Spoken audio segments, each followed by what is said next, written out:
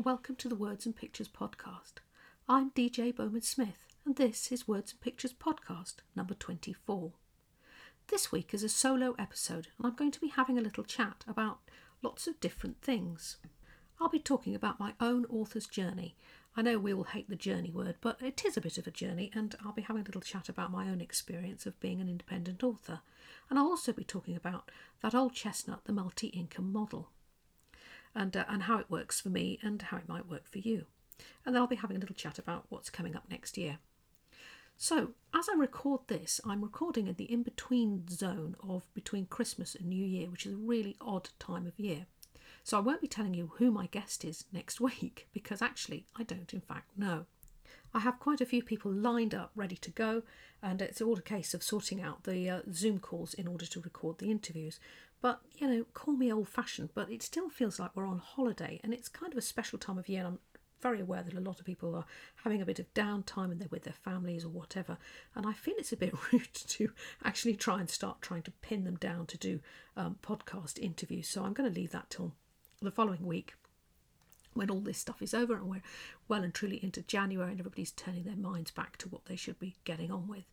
And so who knows who my guest will be, and I'm sure it'll be absolutely delightful. But I've got lots of people lined up, different authors of all different walks of life, so I think that's going to be interesting times ahead. But I don't know who will be first on the list, because it kind of works out about who manages to come on the podcast first and do the interview, and then obviously the editing takes place, and then I link them up and do the whole thing. And I generally work in blocks. The trouble with the podcasting stuff is it does take quite a lot of time, and I think people don't realise how much work goes into actually producing a podcast. I mean, it's all delightful stuff, and I really like the interview part when I'm having a chat with a person. And I always come away thinking, how fascinating was that? And it's great to talk to people, especially people that I kind of know on social media, and I've kind of seen their faces and their work, and I'm kind of aware of them. We've had a few chats or a few jokes across various social media outlets. But so it's amazing to actually have a face-to-face chat with them over the Zoom call. So the Zoom thing works really well. I use the video as we have the conversation, because I think it makes a more normal conversation between the two of you. Sometimes the video doesn't work, but mostly it does, and that works really well. And then I ditch the video, keep the audio recording, which I then go ahead and edit. When it's edited, then obviously I have to put on the intro and the outro, so that's my little bit of chat at the front and my little bit of chat at the end saying who the next guest is, and of course the music. Then you have to convert it all into an MP3, and then I put it through another thing which is called Auphonic, which actually costs me money to do. So far it's free. I use the free Zoom thing, and then the GarageBand on my little Mac computer here. And then I put the whole thing through a thing called Auphonic, which kind of levels out the sound, because I do find some people have much louder voices than me. In fact, with my quiet English accent, most people have a louder voice than me. And so unless you want to hear me very, very quietly, that kind of levels it all out with the music, and the whole thing makes it sound a bit better.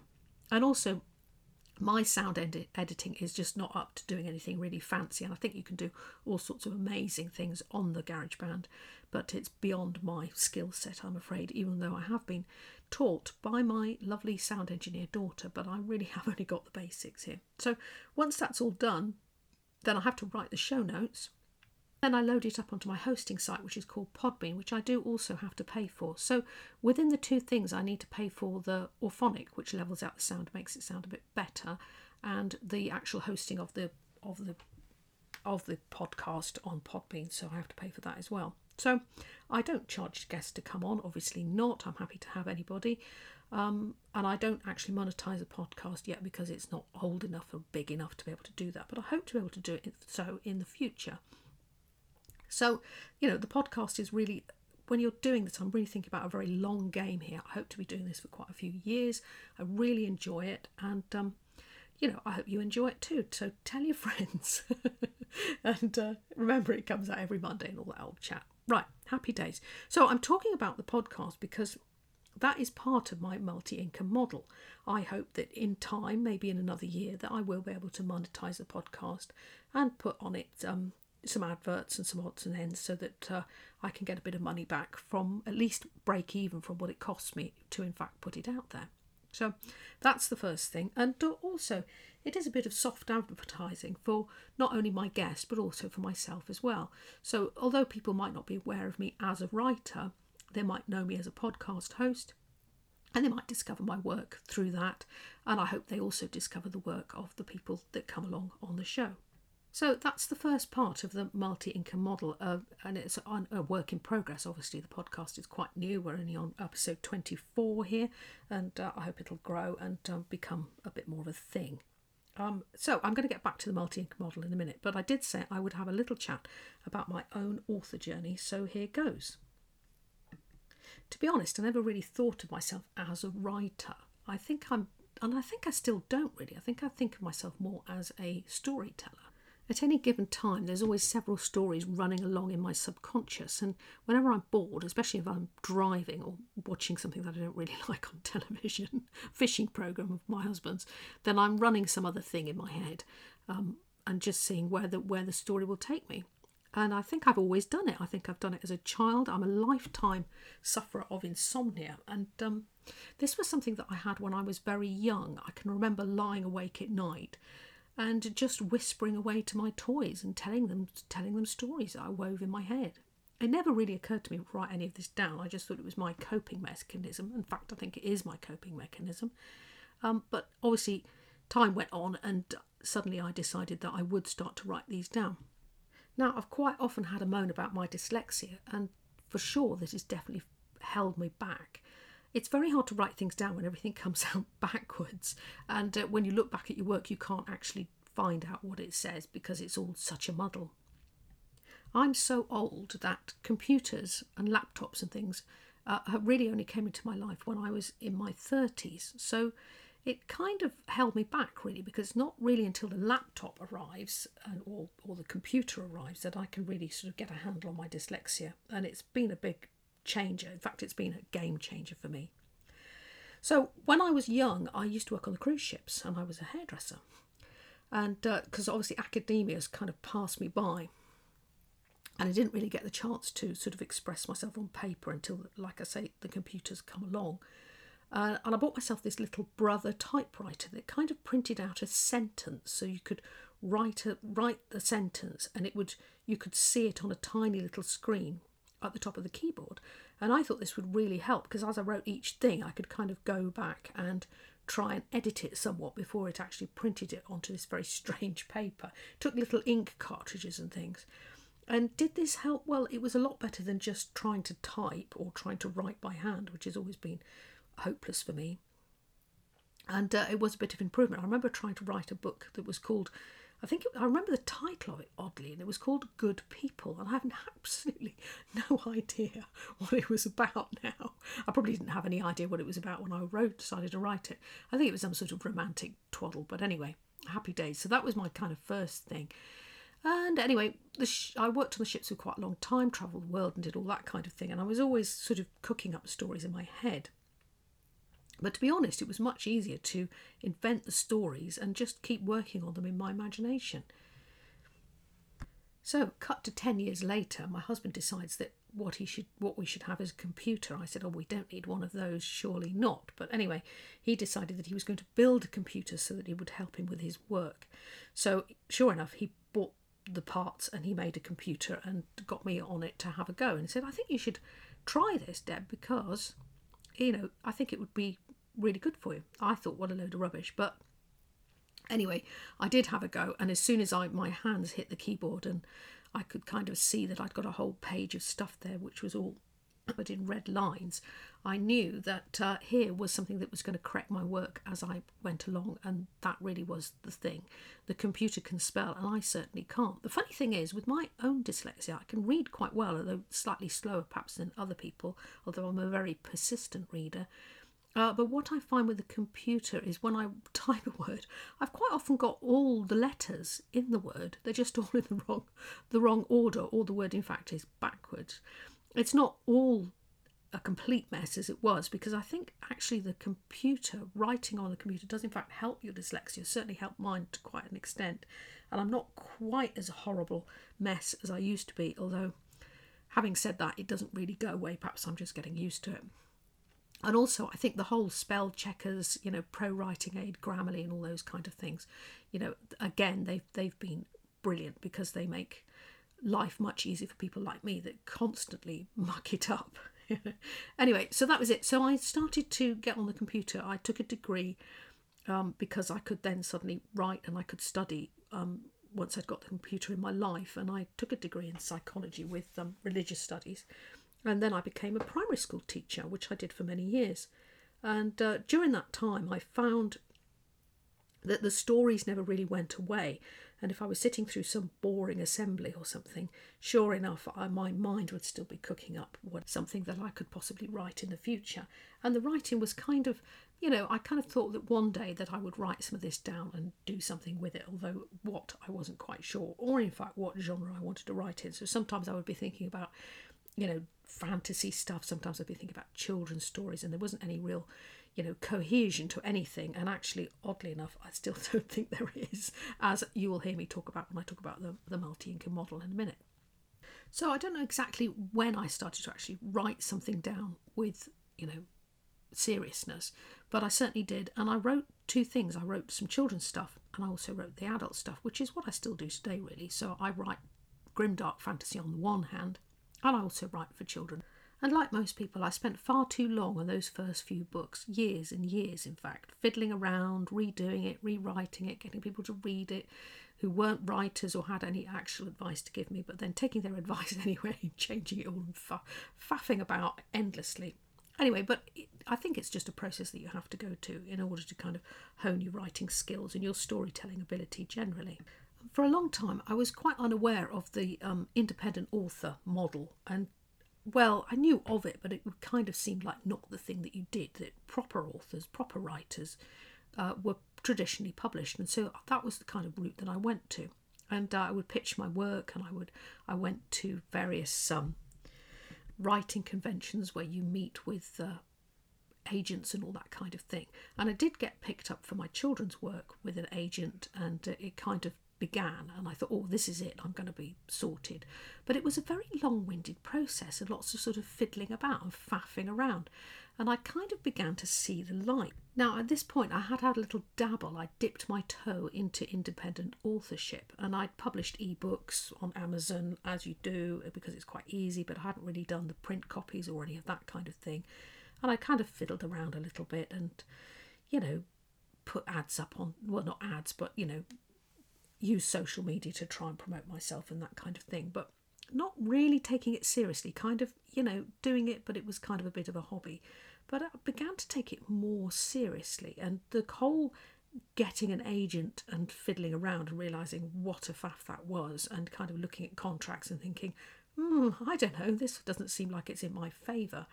I kind of began to see the light really quite clearly and realise that in order to make it work, and in order to make it work for me, as a person and as a creative, that being an independent author would in fact be the answer. And with this came a realisation that I had a massive gap in my knowledge about how to make this work. And I'd kind of looked around for other successful authors that were like me, independent like me, no matter what genre they were writing in. And I found a few people along the way, and you've probably heard of them: Mark Dawson, Joanna Penn, and sort of looking at all their stuff and borrowing their ideas and their expertise. And slowly over the years, you begin to accumulate some knowledge yourself, and you become one of the people that other people are asking advice of. So that's basically my potted history of how I got to be an independent author. So where in fact am I now? Well, as I record this, I have 4 books out in a dark fantasy, grimdark fantasy series. And I also have a free giveaway little novella thing, for the sign up for the mailing list. And I have 1 children's book out called Sophie Line, Diamonds and Thieves, which is the first in a series of, I hope, what will be about a 7-book thing. So that's basically me as an author of books, but what of the multi-income model? Let's have a little chat about all the other bits and pieces that I do that bring in a little bit of money here and there. But before I get into it, I think we need to just have a little bit of a mindset thing as to why bother with the multi-income model. Well, the trouble with it is, it's never good to put all your eggs into one basket. Some days the book sales will be down for whatever reason. You can advertise, you can do whatever you like, you can run all the promos, and there's something in the air that makes that week or that month a really poor one. And everybody suffers from this. So it's a good idea to have other things that you bring in a little bit of income from. Now, I'm not massively good at the multi-income model. However, I do dabble in it, and I do manage to make a little bit of money from other writery things or arty things, as well as the actual books that I write. And the thing is, when you put all these little bits together, it's not too bad. I'm not saying I make a fortune. I'm not by any means a 6-figure author or even a 3-figure author, to be honest. But I do make a little bit, and it's very nice to have that. So the first thing is that you've probably often heard me mention is that I do write magazine articles. Now, I've written for Writers Magazine. You can quite often see me in there rabbiting on about, guess what, independent authorship and other bits and pieces. And also, I write for women's magazines, and in fact, any magazine that I think that I can sell my work to. Generally, I have an idea for something, and I think, now that would be a magazine article that I could write. And what you do is you find out who the editor is, and then find out who the sub-editor is, or the editor for the type of thing that you're writing in. And this just depends on the magazine that you're pitching to. Sometimes editors will just cover a certain area, so one might be covering, family issues or travel and holidays. You just have to look through and find exactly who you need to send the article that you hope to get into that magazine to. But obviously you don't send the article, you send the idea with a really catchy tagline, and you tell them why you think that article will fit in to their magazine. And that's about it, really. And generally they're pretty good. You can do it by email these days. You don't have to send all the older paper bits and pieces off like you used to. It used to cost you money. It's cheap, it's free. And when you get in the swing of it, and especially if I'm thinking, right, this is it, I'm really going to try and pitch, regularly to different magazines, it's surprising how often you can get going. Now, one of the things that makes this work is to have a good website. You're not really going to get a magazine article published and certainly get paid for it if you don't really have a website where you look professional. And one of the things that you need to have on your website is some examples of your writing. Now, you could just print general chats and bits and pieces, but the best way to do this, of course, is the old-fashioned thing of a blog. I do still keep my blog up, and I don't think many people read it, but I do think editors go in and have a look just to check that you can in fact string a sentence together. And I think the thing about the blog is it's very much a case of it's quite light-hearted and it's quite a chatty magazine kind of style. And I think that's what they go in and have a look, and they can see that you can in fact be trusted if they ask you to write the magazine article which you've pitched for. So that's my advice on that. Now, the downside of publishing magazine articles or getting magazine articles published is that they don't pay you until the article has actually got into the magazine itself. So, that's a bit of a pain, because magazines generally work sort of 6 months or even more ahead. So you need to consider that when you're pitching. So it's no good, writing a magazine or pitching an article to them about Christmas, actually at Christmas, because they would have done that in the summer. So you need to, be aware of that kind of thing.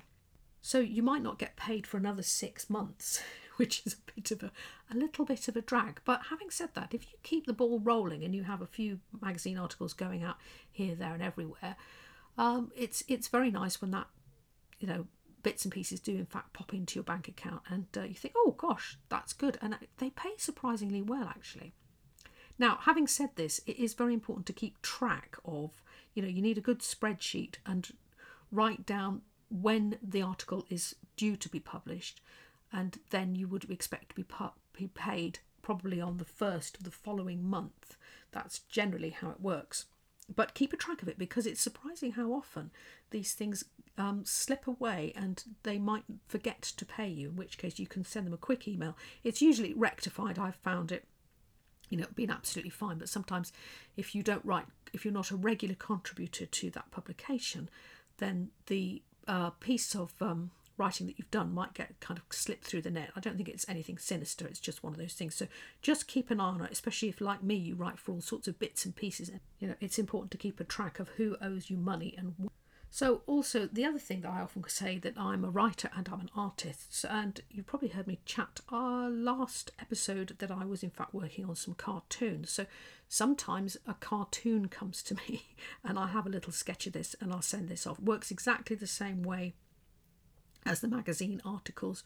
You know, you pitch to the correct editor and you will get paid on publication.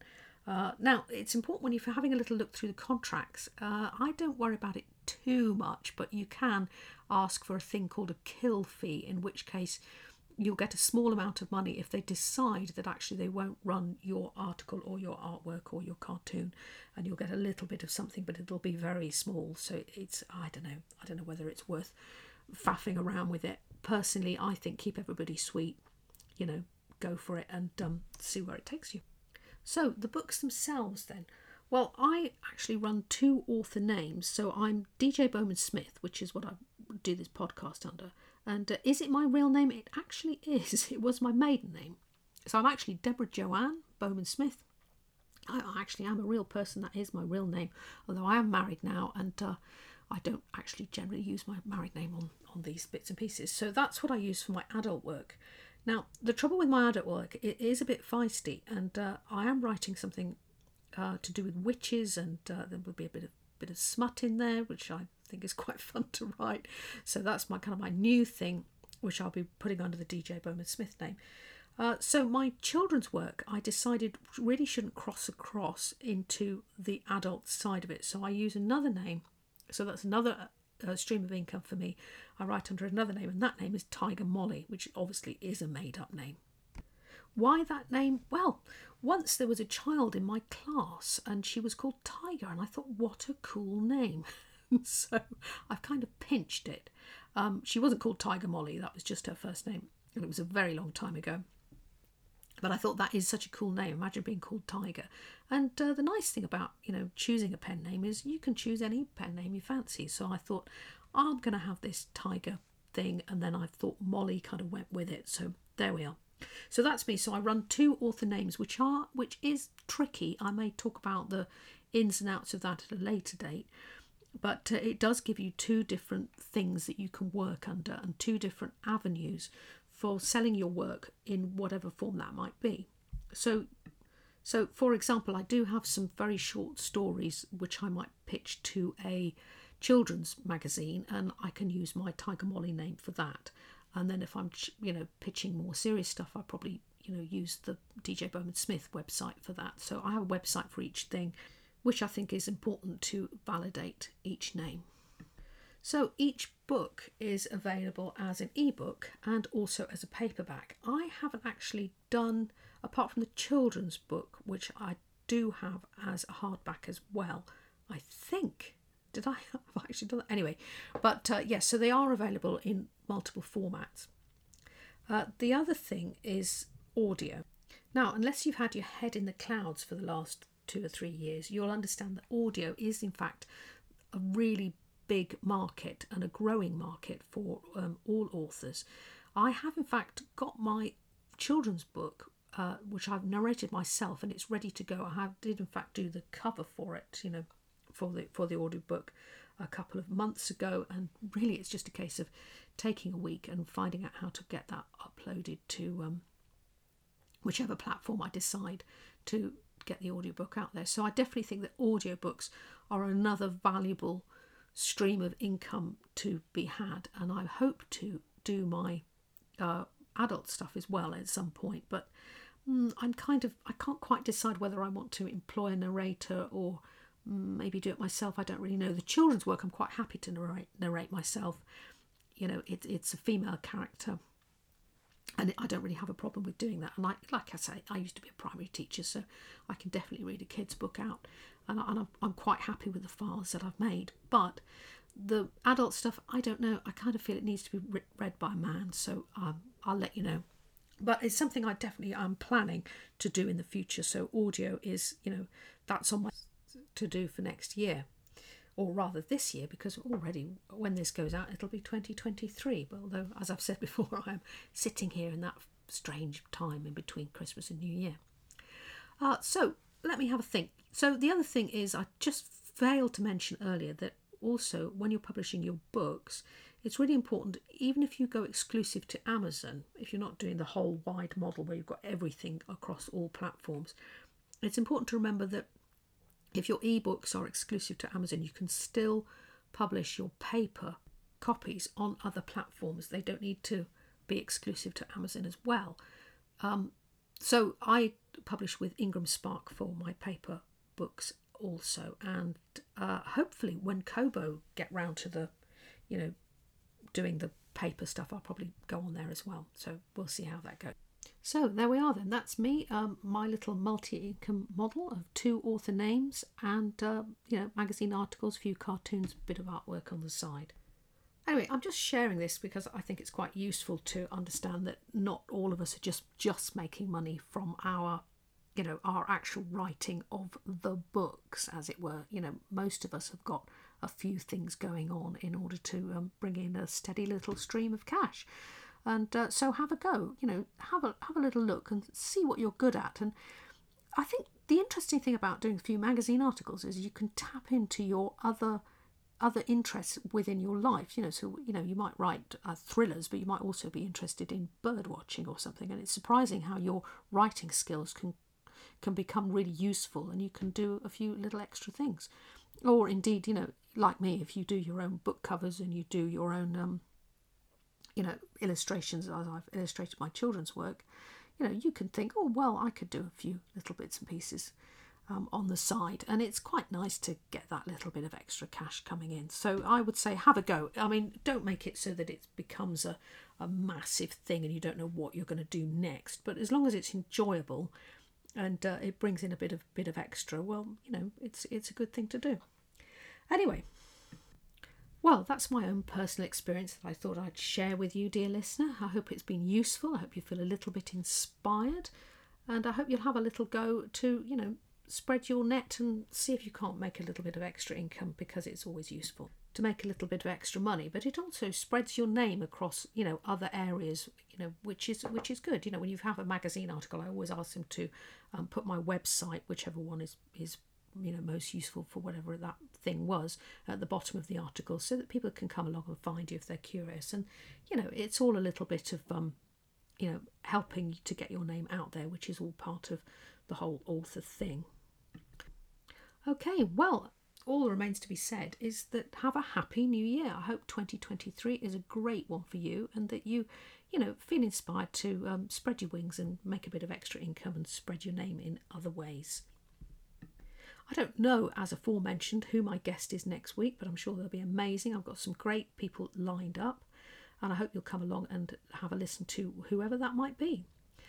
In the meantime, remember that the Words and Pictures podcast comes out every Monday. Do tell your friends and spread the word, and I hope to see you across social media and all that kind of thing in the meantime. Also, I just thought I'd mention that if you'd like to come on the podcast, I'm really not that hard to talk to, and I'll help you along, and I do edit them, so if we make a few mistakes or fall into fits of giggles and things like that, it's all fine. So do get in touch if you'd like to share your writer's journey. We'd love to hear exactly what's happened to you. It doesn't matter whether you're a beginner or whether you're an unpublished even. I'd like to know exactly how that feels and what your next steps are and what you're planning to do. It doesn't matter if you're an independent author like myself or a traditionally published author. It's all good. It's all good to hear everybody's stories. So the Words and Pictures podcast comes out every Monday.